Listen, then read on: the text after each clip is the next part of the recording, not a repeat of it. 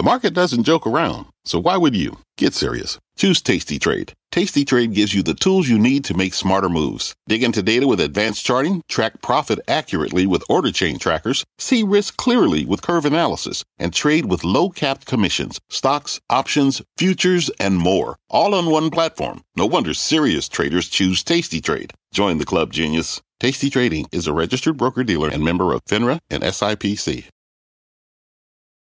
I'm Brian Sullivan, and you're listening to CNBC's Worldwide Exchange. Our show airs live weekdays at 5 a.m. Eastern. Listen in. It is 5 a.m. here at CNBC Global Headquarters, and here is your top 5 at 5. Higher than anticipated. Fed Chairman Jay Powell just rocking Wall Street, signaling a central bank pivot in what many will see as the wrong direction. Caught off guard. Stocks seeing their worst day in weeks as Treasuries do something for the first time in nearly 4 decades, flashing warning signs of a coming recession. And Powell's hawkish tone sending ripple effects across Wall Street. Goldman Sachs, BlackRock, and more now weighing the odds of a terminal rate near 6%. Plus, the TikTok ban bill getting backing from the White House after being introduced in the Senate. And then later, Warren Buffett doubles down on one of his new favorite stocks. It is Wednesday, March 8th, 2023. You're watching Worldwide Exchange right here on CNBC. Good morning and welcome to Worldwide Exchange. I'm Frank Holland. Let's kick off the hour with the check on U.S. stocks futures. We're seeing green across the board right now.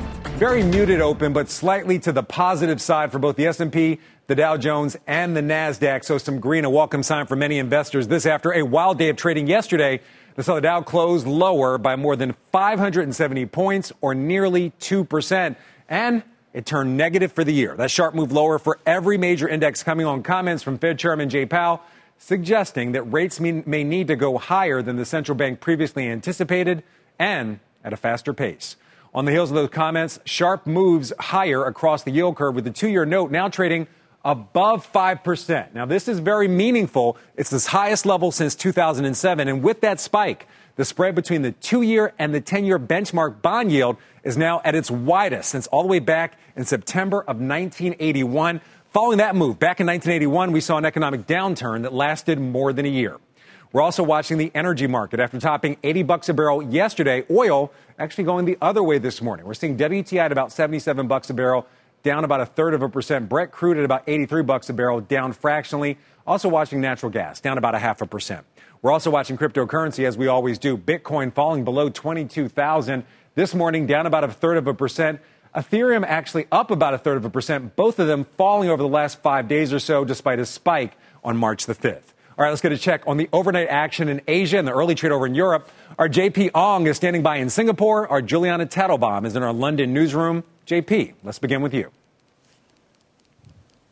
Indeed, Frank. Good morning to you guys out there. And yes, Jay Powell's comments did reverberate out here in Asia. And we saw a lot of stock markets did pull back because of the prospect of higher rates, or even higher rates than we were expecting. You saw it play out on the ASX 200 in Australia, despite the fact that the RBA Governor Philip Lowe did say that their rate hiking cycle might be close to taking a pause. That did nothing to really stop the step back for the ASX 200 in Sydney. The South Korean Kospi, also very much tech-heavy, also felt the effect of the potential of higher rates. And we also saw mainland Chinese markets mixed, and the Hang Seng Tech Index also pulling down the Hong Kong benchmark for the most part. There's also the prospect of a less stimulus, actually, from the National People's Congress as laid out by Beijing lawmakers that also isn't adding much support, for lack of a better term, for the prospects of greater Chinese markets. There was one exception, though, and that was the Nikkei 225, which held on to gains and closed modestly in the green. And that's also because that those comments from Fed Chair Jay Powell led to many currencies here, including the Japanese yen, to weaken. And that supported exporters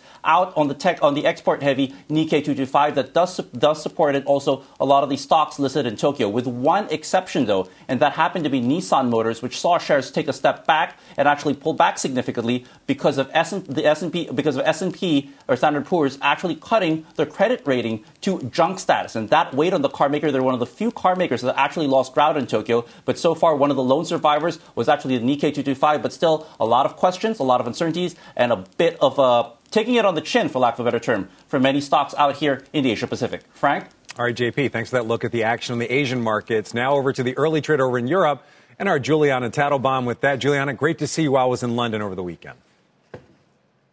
Hey, Frank. Good morning. Well, here in Europe, the market has been a little bit more resilient than what you've seen stateside. We've got a bit of green on the board this morning. The Xetra DAX, FTSE MIB, and the IBEX 35 in Spain all trading marginally higher. A little bit of a pullback in the French, Swiss, and UK markets. Yesterday, we also had a more resilient performance than what you saw on Wall Street. And part of the reason, because the economic picture is a little bit different here. This morning, just minutes ago, we got Eurozone Q4 GDP estimates revised slightly lower to 1.8% year on year from 1.9% initially estimated. But that is a more lagging indicator. And the story here has been that the lagging indicators a little bit weaker than had been expected, but the more forward-looking indications have been stronger than expected. So perhaps part of the reason for the more buoyant performance in equity markets. From a sector perspective in Europe, here's the split. We've got on the upside, basic resources catching a bid up 0.3%. Autos also performing well. Continental, one of the big movers in the auto sector this morning, to the upside. Banks also performing well, up 0.6%. One name to highlight for you in particular is Adidas. The sportswear giant is bracing for another tough year after posting an operating loss of 724 million euros in the fourth quarter as China sales plunged by half. Now, the sportswear giant cut its dividend this morning to 70 cents per share, adding that losses from the termination of its partnership with Kanye West will continue into this year. So huge fallout from the termination of that partnership. Shares down about 2%. Frank? All right, Juliana, thanks for the latest from London. Now time for a check on this morning's top corporate stories. Our Silvana Henao is here with those. Good morning, Silvana. Hey, Frank, good morning to you. Warren Buffett's Berkshire Hathaway adding to its already massive stake in Occidental Petroleum. According to a filing late yesterday, the company just bought another 5.8 million shares over the past 3 trading days, ranging in price from 59.80 cents a share to 61.90 cents a share. Now, this latest buy, totaling $350 million, now brings Berkshire's total stake in Oxy to $12.2 billion, or just over 200 million shares. The White House throwing its support behind a new bipartisan Senate bill that would give the Biden administration the power to ban TikTok in the U.S. Dubbed the Restrict Act, the bill would allow the Commerce Department to review deals, software updates, and data transfers in which a foreign adversary has an interest. And reports this morning that crypto bank Silvergate is in talks with regulators exploring ways to avoid a total shutdown. According to Bloomberg, options on the table include lining up new investors to help shore up liquidity. Bloomberg notes FDIC examiners arrived at Silvergate's offices last week and are currently examining its books and records, Frank. All right, Silvana, thank you very much. We'll see you later on the show. All right, turning our attention back to futures. Investors looking to shake off the dust from yesterday's Powell-fueled sell-off. The chairman set to return to Capitol Hill later this morning for day 2 of his semi-annual testimony before Congress. This after telling lawmakers in the Senate yesterday the central bank's job of getting inflation under control is far from over. Powell added interest rates may still need to go higher for longer. We've taken forceful actions to tighten the stance of monetary policy. We have covered a lot of ground, and the full effects of our tightening so far are yet to be felt. Even so, we have more work to do. I think the data we've seen so far, and we still have other data to see, we still have significant data to see before the meeting, suggests that the ultimate rate that we write down may well be higher than what we wrote down in December.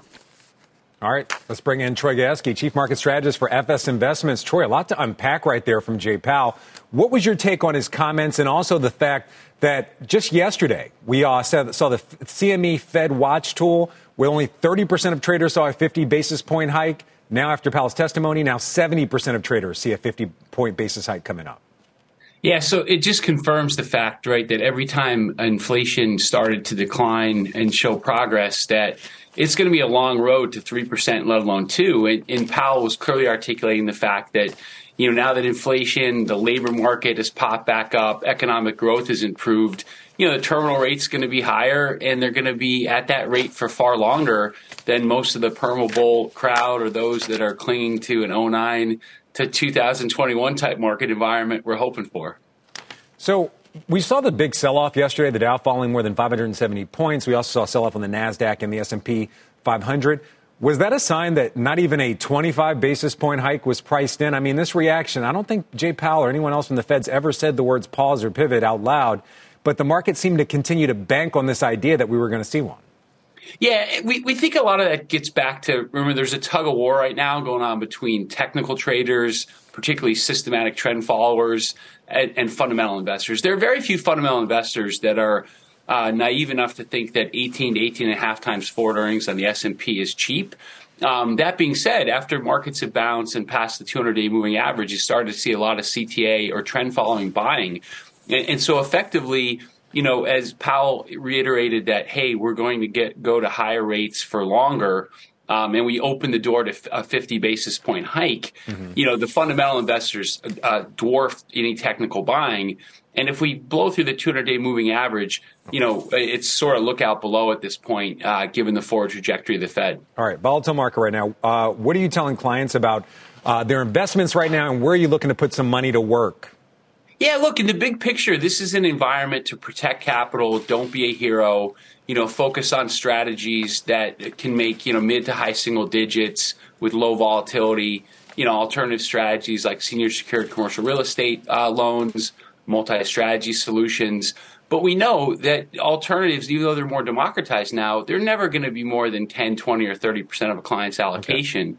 So within, broader markets, you got to look for medium to long-term trends that you can believe in and tolerate the volatility. So one of our core theses the last several years has been tied to natural resources and energy. Okay. In that, basically the energy and natural resource complex has gone through this secular stagnation period for fixed investment in order to make new production. Okay. And that's let me just jump in for a second. Yeah. I know you got a couple of picks for us, and just on the graphic there, we listed BDC. So you have some picks in the BDC space. Give them to us real quick, and why are you so bullish on this space in particular? Yeah, so that's another theme is cash flow is king, right? And in an environment where the Fed is hiking, one of the advantages of BDCs, which are basically providing average investors access to private credit markets, which is institutional strategy, is you have primarily floating rate exposures.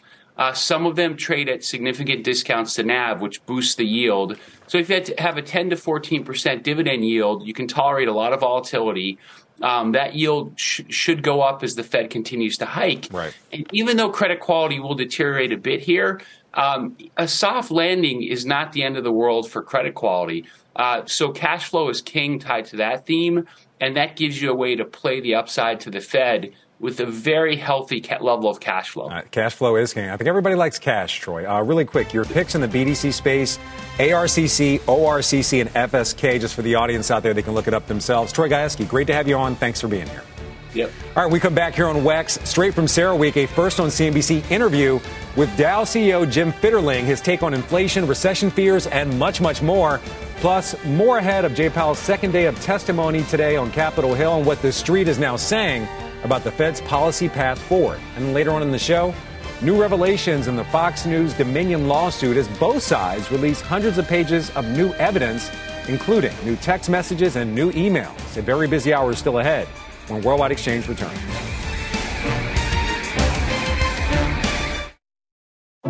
What does it mean to be rich?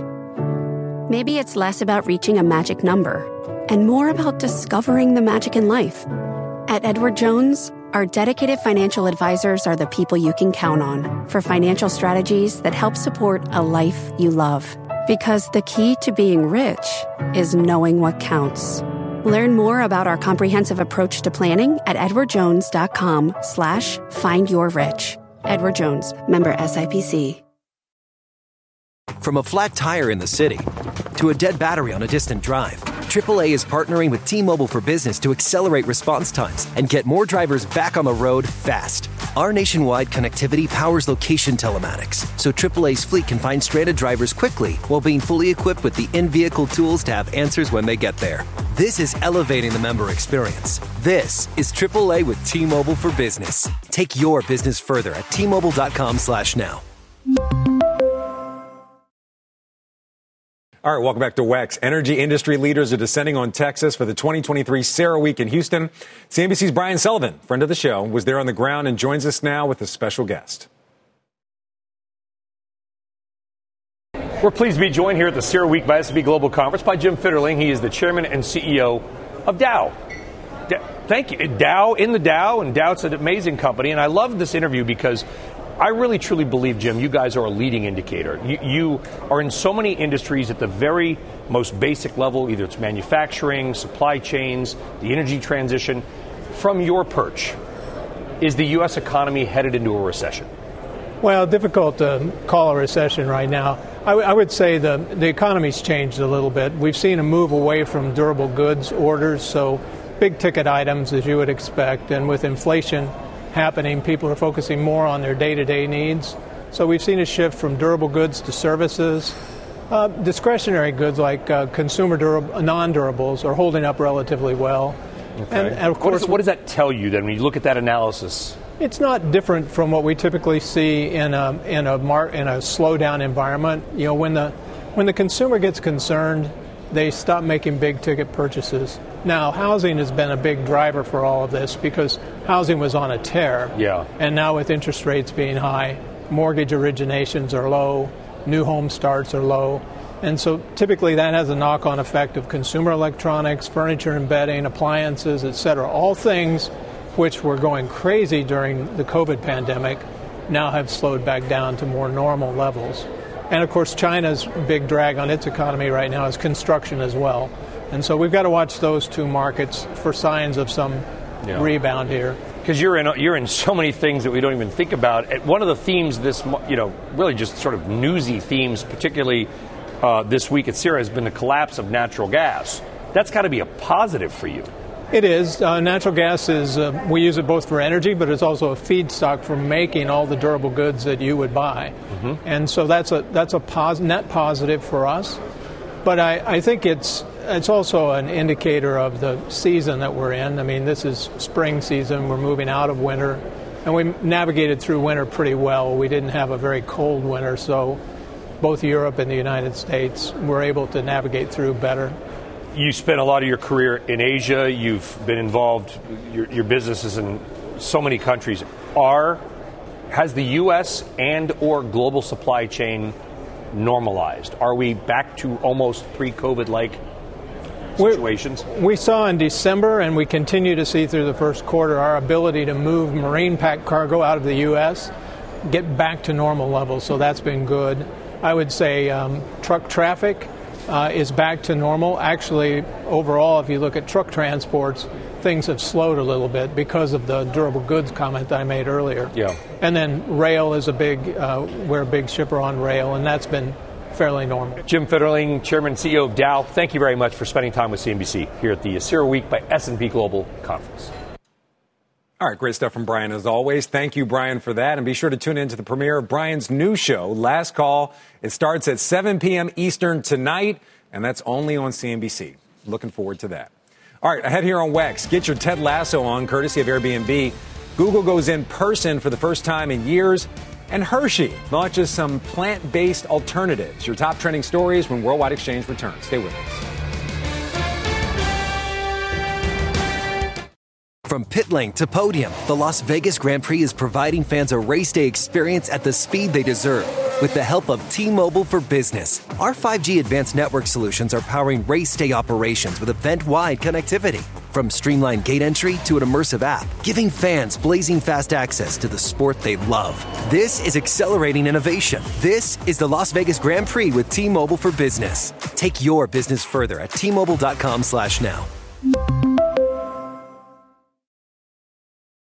All right, welcome back to WEX. Time now for your big money movers. 3 stock stories of the morning. First up is CrowdStrike.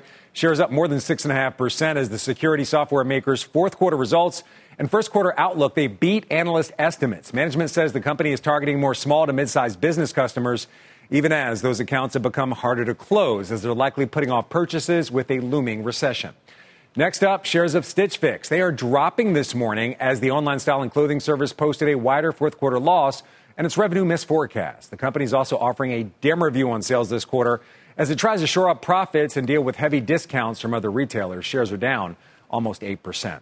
Finally, Casey's General Store. Shares are rising this morning as the company reported better than expected third quarter profit. Sales of beverages, snacks, and candy spurring a more than 5% rise in inside same-store sales. Prepared Foods also performing well thanks to strong sales of pizza and donuts. May not know this, Casey's is the nation's third largest convenience store chain. Shares are up almost 2% this morning. All right, let's get a check on this morning's other headlines. NBC's Frances Rivera is in New York with the very latest. Good morning, Frances. Frank, good morning. A tragic update in the kidnapping of 4 American citizens in Mexico. U.S. and Mexican officials revealed that 2 of the victims who were kidnapped at gunpoint last Friday are dead, while the other 2 returned to the U.S. on Tuesday, with 1 suffering injuries. The group of longtime friends had crossed the border through Brownsville, Texas, to Matamoros, Mexico, seeking a medical procedure, according to family members, when they came under heavy gunfire. A law enforcement official calling it a likely case of mistaken identity. The Sooner State won't be turning into the Stoner State anytime soon. Voters in Oklahoma just said no to a ballot provision on Tuesday that would have legalized recreational marijuana use. The proposal would have made Oklahoma the 22nd state to legalize cannabis for those over the age of 21. Anti-marijuana advocates spent nearly $5 million in opposition to the question. This comes after Oklahoma approved the use of medicinal pot back in 2018. So it seems Ticketmaster is ticking people off in countries outside of America as well. Customers who wanted to buy tickets to the yearly Eurovision Song Contest shows in Liverpool, England, reported being kicked off the site or receiving error messages. The competition starts May 9th, and shows are now all sold out. In a statement to NBC News, Ticketmaster denied this site had crashed, saying that instead, quote, a very small number of fans experienced issues accessing the queue. So Eurovision fans, Taylor Swift fans, Beyonce fans, all, Frank, can commiserate together for those who did not get tickets, all because of Ticketmaster. Yeah, I don't think they have the same taste in music, but they have one thing in common, frustration with Ticketmaster. All right, Frances Rivera, great to see you as always. All right, as we head to break here on WEX, we're watching shares of WW International, formerly known as Weight Watchers. The stock closing up more than 79% yesterday as it enters the obesity prescription drug business. The stock giving back just a little this morning. And if you haven't already, follow our podcast. If you miss Worldwide Exchange, check us out on Apple, Spotify, or other podcast apps. And Worldwide Exchange will be right back. Stay with us.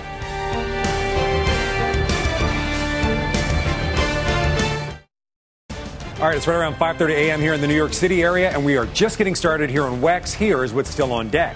Investors looking to shake off Tuesday's tumble and the Powell-induced sell-off, with the Dow shedding more than 500 points. However, futures suggesting a major turnaround, not in the cards just yet. Investors eager to hear what the Fed chairman will say next after telling senators the central bank is ready to go higher for longer on rates to combat inflation. We tee up day 2 of Powell's testimony, and new details emerging about federal regulators' deep dive into Twitter and its inner workings with an increased interest in new owner Elon Musk. It is Wednesday, March 8th, and you're watching Worldwide Exchange right here on CNBC.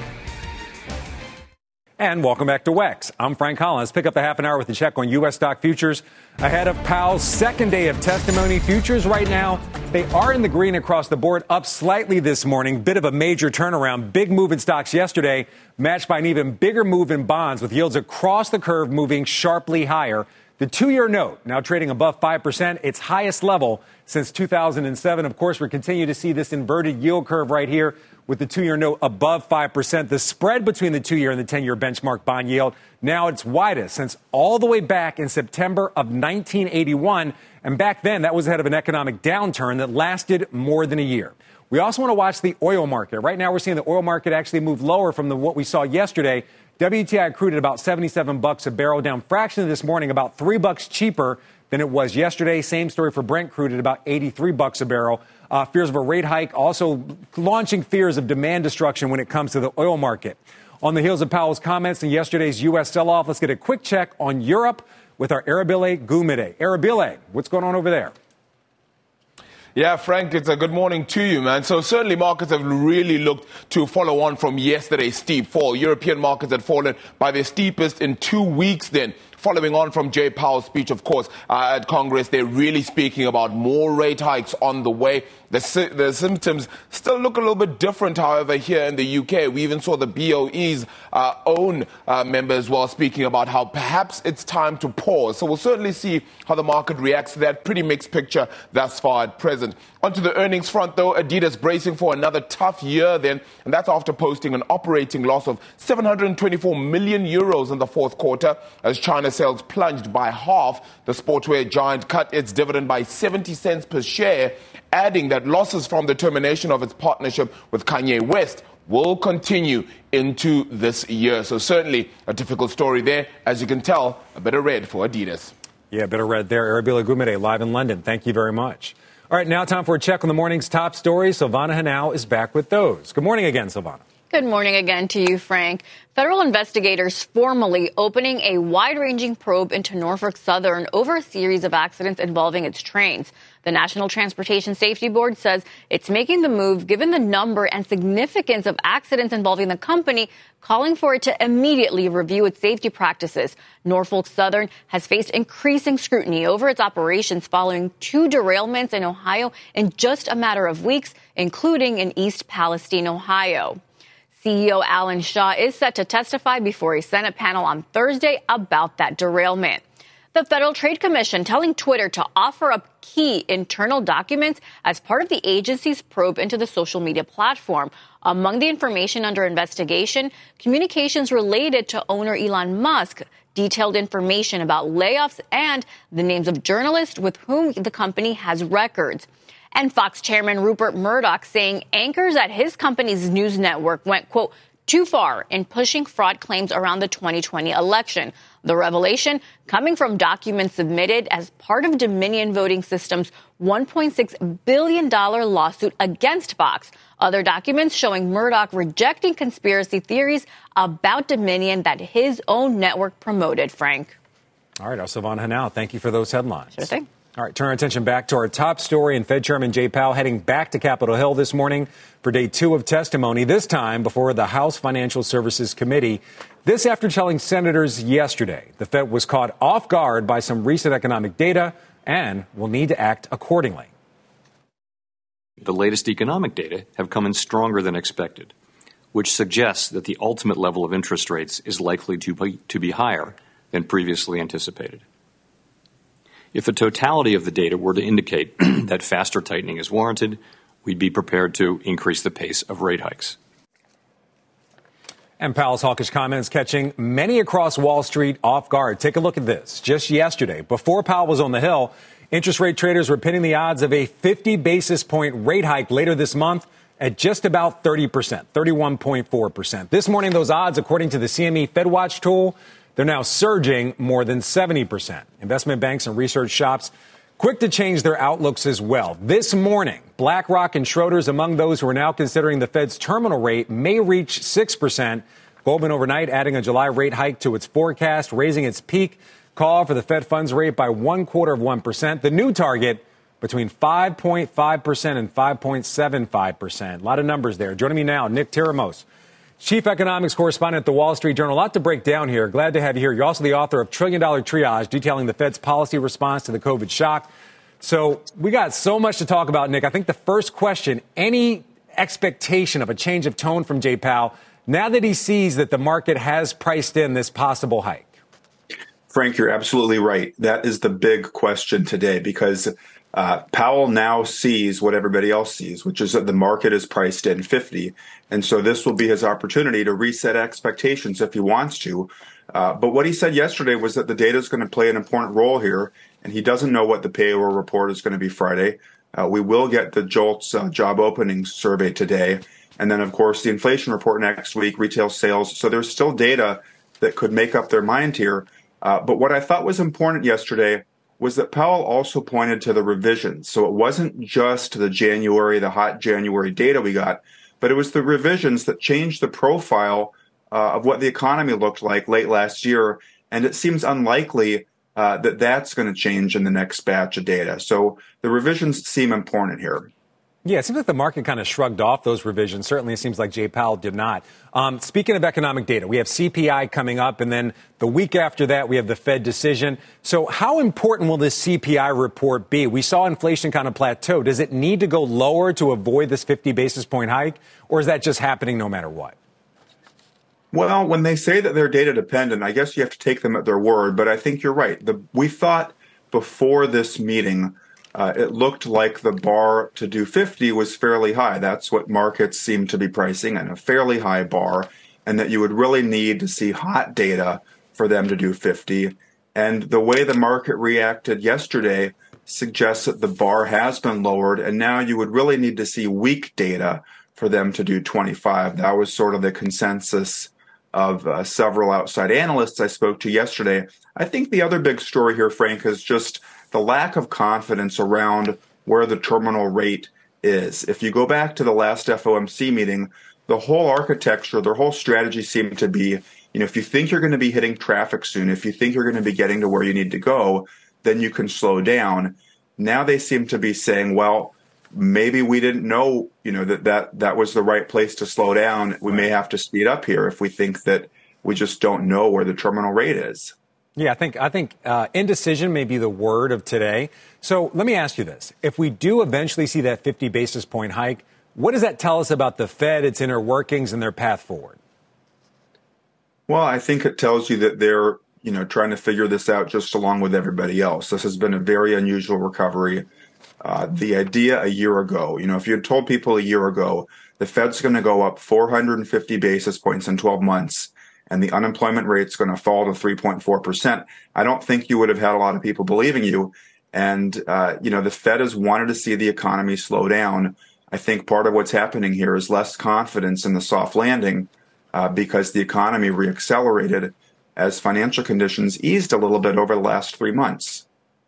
All right, so obviously Jay Powell's taking the main stage, but on one of those side stages, we do have Richmond Fed President Tom Barkin. He's going to be speaking about the labor market this morning. Is that a meaningful, discussion that he's going to have, or is it all about what Jay Powell says to the House? Oh, I think it's all about what Jay Powell says to the House. Powell is, driving the committee at key points like this one. This is a large committee. If anybody who's ever had to lead 18 people will know that it can be hard to get agreement here. Obviously, there were some different views at the last meeting. There were a few Fed presidents that wanted to do 50 then.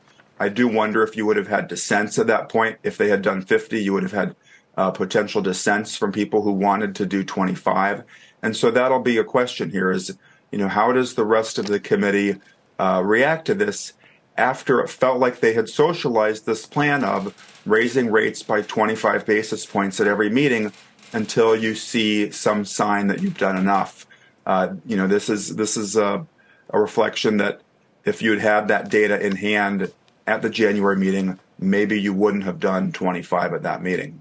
All right, Nick Timiraos from the Wall Street Journal, also author of $1 Trillion Triage, detailing the Fed's policy response to the COVID shock. Seems like they're still responding, Nick. Great to have you here. Thank you again.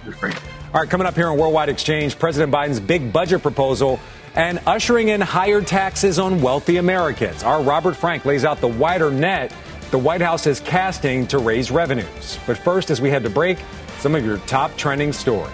Google's annual developers conference set to take place in person for the first time since all the way back pre-pandemic in 2019. Airbnb and Apple TV teaming up to make some Ted Lasso fans' dreams a reality, allowing the fortunate few to stay at the show's Crown and Anchor pub in London for only $13 a night in October. And to all the vegan chocolate lovers out there, you can soon try plant-based Reese's peanut butter cups and Hershey's chocolate bars, both of them plant-based. The company is launching sweet treats nationwide this spring. Worldwide Exchange. Back in a moment. Stay with us. All right, welcome back to Worldwide Exchange. President Biden is preparing to roll out his latest budget proposal later this week, but in a sneak peek revealing he will help shore up Medicare's finances through 2050, in part by increasing taxes on the wealthy. Robert Frank joins us now. But Robert, I don't want to call this a wealth tax just yet because it looks like it's not just the wealthy who may face higher taxes here.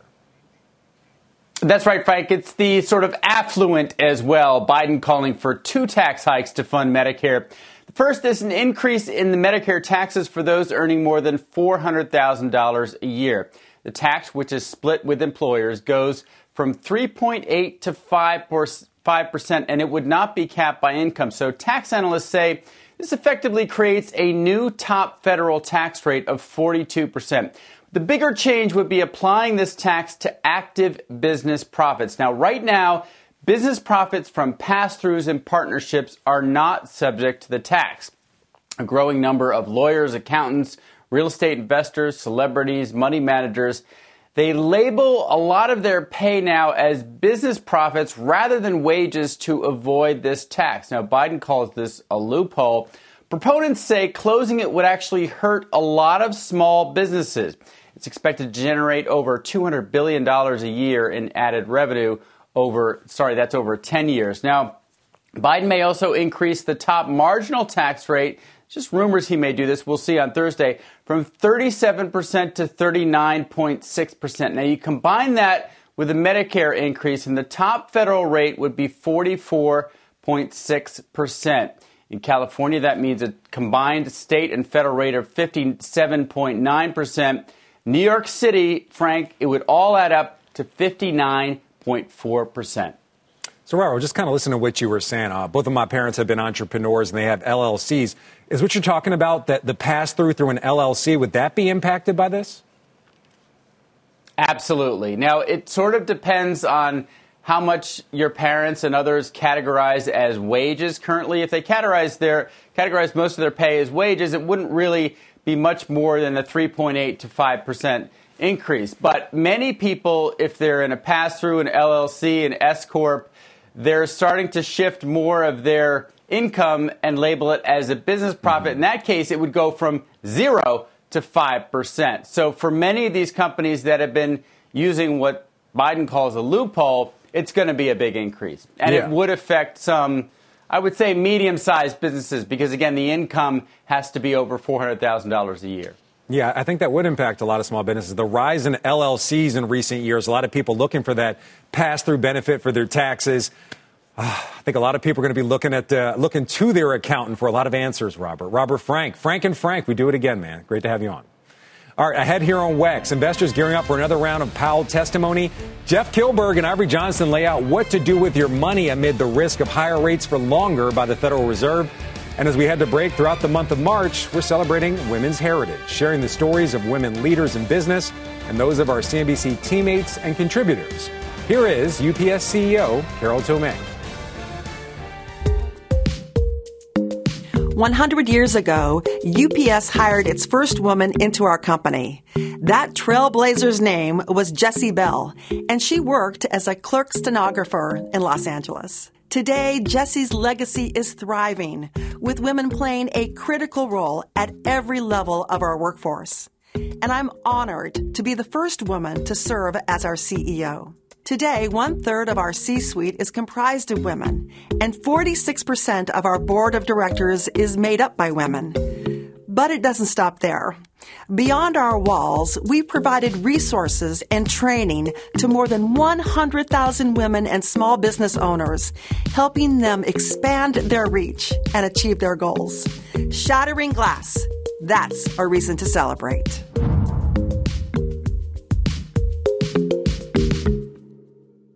All right, welcome back. Time now for your WEX wrap-up. 6 stories you may have missed as we close in on the 6 o'clock hour. We begin with Berkshire Hathaway. Warren Buffett's Berkshire Hathaway buying more shares of Occidental Petroleum in the past 3 days. That's according to an SEC filing. Berkshire is the company's biggest shareholder with a stake of about 22%. The White House endorsing a bipartisan bill that could give President Biden the authority to ban or force the sale of TikTok. The Restrict Act was introduced in the Senate yesterday. Elon Musk claims that Twitter is now close to being cash flow positive. Speaking at a Morgan Stanley conference in San Francisco, Musk says it is startling how little money Twitter makes, but it could break even this quarter. Reports this morning that crypto bank Silvergate is in talks with regulators exploring ways to avoid a total shutdown. According to Bloomberg, options on the table include lining up new investors to help shore up liquidity. And shares of Stitch Fix are falling after the online style service posted a wider second quarter loss and offered a dim review on sales for this quarter. WeWork is in talks to raise capital and restructure billions of dollars in debt. The New York Times reports Yardi Systems, a real estate software maker, is among the potential investors, but WeWork's biggest shareholder, SoftBank, is not. Gearing up for the trading day ahead, a slew of economic data on tap, weekly mortgage apps, February ADP employment, January trade deficit, JOLTS, and the Fed's Beige Book. We also get earnings from Campbell's Soup, Brown-Forman, and MongoDB. And the key event of the day, as we've been talking about all morning, Powell's second day on Capitol Hill, as he testifies before the House Financial Services Committee at 10 a.m. Eastern.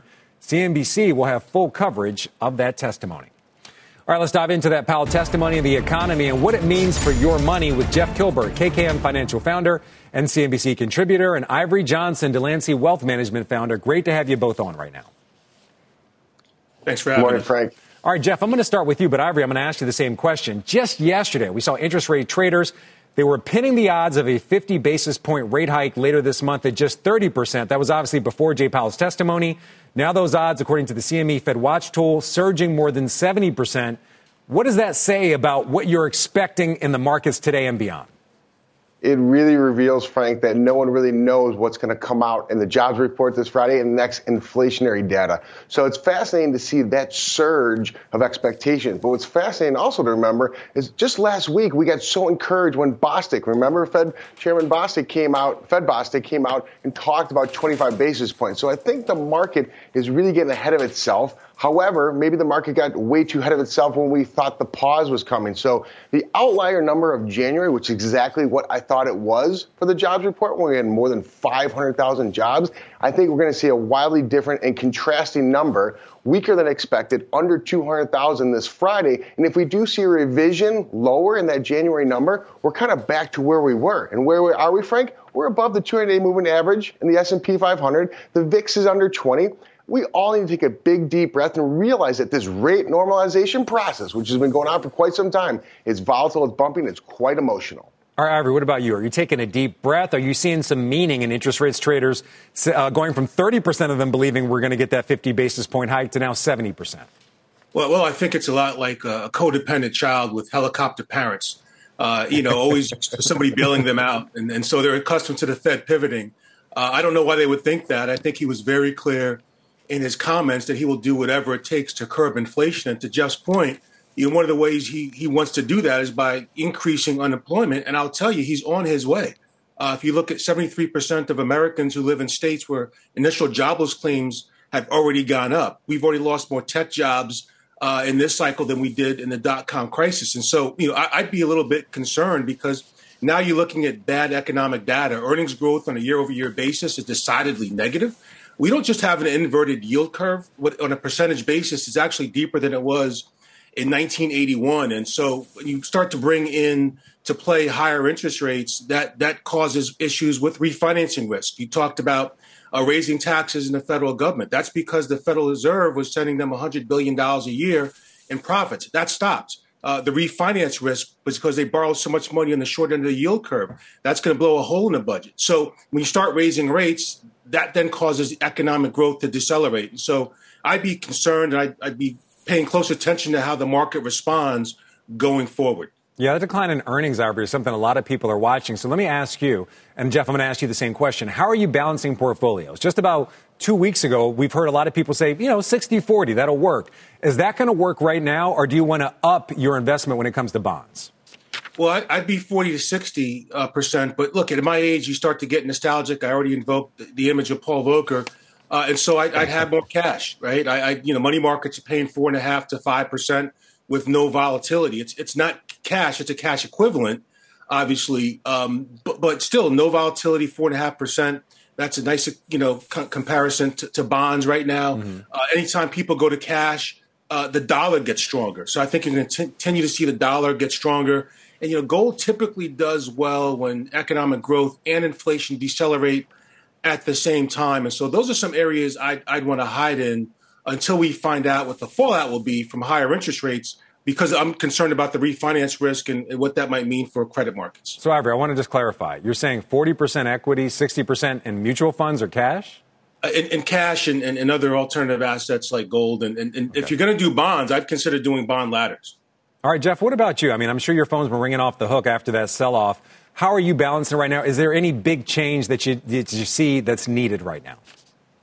So we are rebalancing, but I am more cautiously optimistic. But I think Ivory brings up a great point. That front end of the curve, that cost of capital with the 2-year now above 5%. That's fascinating to me due to the fact that the cost of capital, it takes time. It doesn't take a month or two. It takes quarters upon quarters. If we remember going back in the 90s, it takes decades to really have this rate normalization process. But where we're allocating, we're looking at energy. Yes, it's weak year to date, but the themes that worked in 2022 are going to work again in 2023. I have optimism that it's a post-midterm election year. Historically speaking, Frank, we do see the stock market up about 16%. So understand the range that we are trading in. The range in the S&P 500 is from 3,900 to 4,200. Emotions get high when we get to 3,900. Emotions get high at 4,200. I think you have to rebalance and reallocate there. But I think going into this next couple data points, remember, Fed Chairman Powell has reiterated the fact that they are data dependent. No one's really thinking that inflation can actually come down. I'm in the camp that we will see inflation abate, and there's going to be a very different picture where the Fed may be able to come up for air, sit on their hands, and let this higher cost of capital that Ivory smartly pointed out will again affect the consumer. I know it's been a mixed bag in earnings. We saw Dick's Sporting Goods yesterday rip literally the cover off the ball. But at the end of the day, I think the consumer strength will weaken going into the next quarter. All right, you're hoping the Fed sits on their hands, but I don't think many investors are going to sit on their hands. Let's get over to picks. Ivory, your pick actually plays off the dollar. Dollar up 2.2% in just the last month. Your pick is ticker UUP. Explain why you're so bullish on this. Well, relative to other foreign currencies, we're the cleanest shirt in the laundry bin. So as more investors go to cash, the dollar goes up. And you think about that, what that does for our global trading partners. When our dollar goes up, their currency goes down. That causes inflation, and then they have to tighten into an economy that's already slowed, and it creates another loop. So if you don't mind a K1 and waiting till very late in the tax season to file your taxes, that's a great place to hide. All right, Jeff, we got to get over to you. Your picks, the nasties of the NASDAQ. Explain that thesis. The nasty of the NASDAQ is very similar to the dogs of the Dow. If you think of Lucid, Tesla, AMD, these are names that really are interest rate sensitive. So I'm in the camp. I'm going back to where I cut my teeth in the fixed income pits in Chicago. I don't think the 10-year is going to be above 4%. So when that comes down, that's going to help some of the more high beta volatile names. We also like energy. We also like owning essential names. Frank, that I'm very tactical in the portfolios that I manage. So being tactical, reallocating, and buying your losers and selling your winners makes a lot of sense as we see continued volatility in a very choppy market. So take advantage of these choppy markets. Don't hide underneath your desk. All right, Jeff Kilberg, Ivory Johnson. What a tag team you guys are. I like this combo. Yes, sir. Thank you both for being here this morning. We always appreciate it. All right, that's going to do it for us here on Worldwide Exchange. Squawk Box coming up next.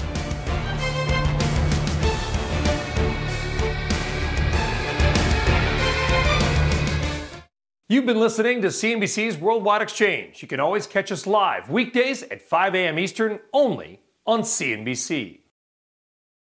This podcast is supported by FedEx. Dear small and medium businesses, no one wants happy customers more than you do. So you need a business partner just like you. Like FedEx, who understands your passion for serving your customers because they have the same commitment towards you. That's why FedEx offers you picture proof of delivery, packageless and paperless returns, as well as weekend home delivery to 98% of the U.S. on Saturday and 50% on Sunday. See the FedEx service guide for delivery information. What's more, FedEx Ground is faster to more locations than UPS Ground. Trust FedEx for timely deliveries. See what FedEx can do for your business. Absolutely, positively FedEx.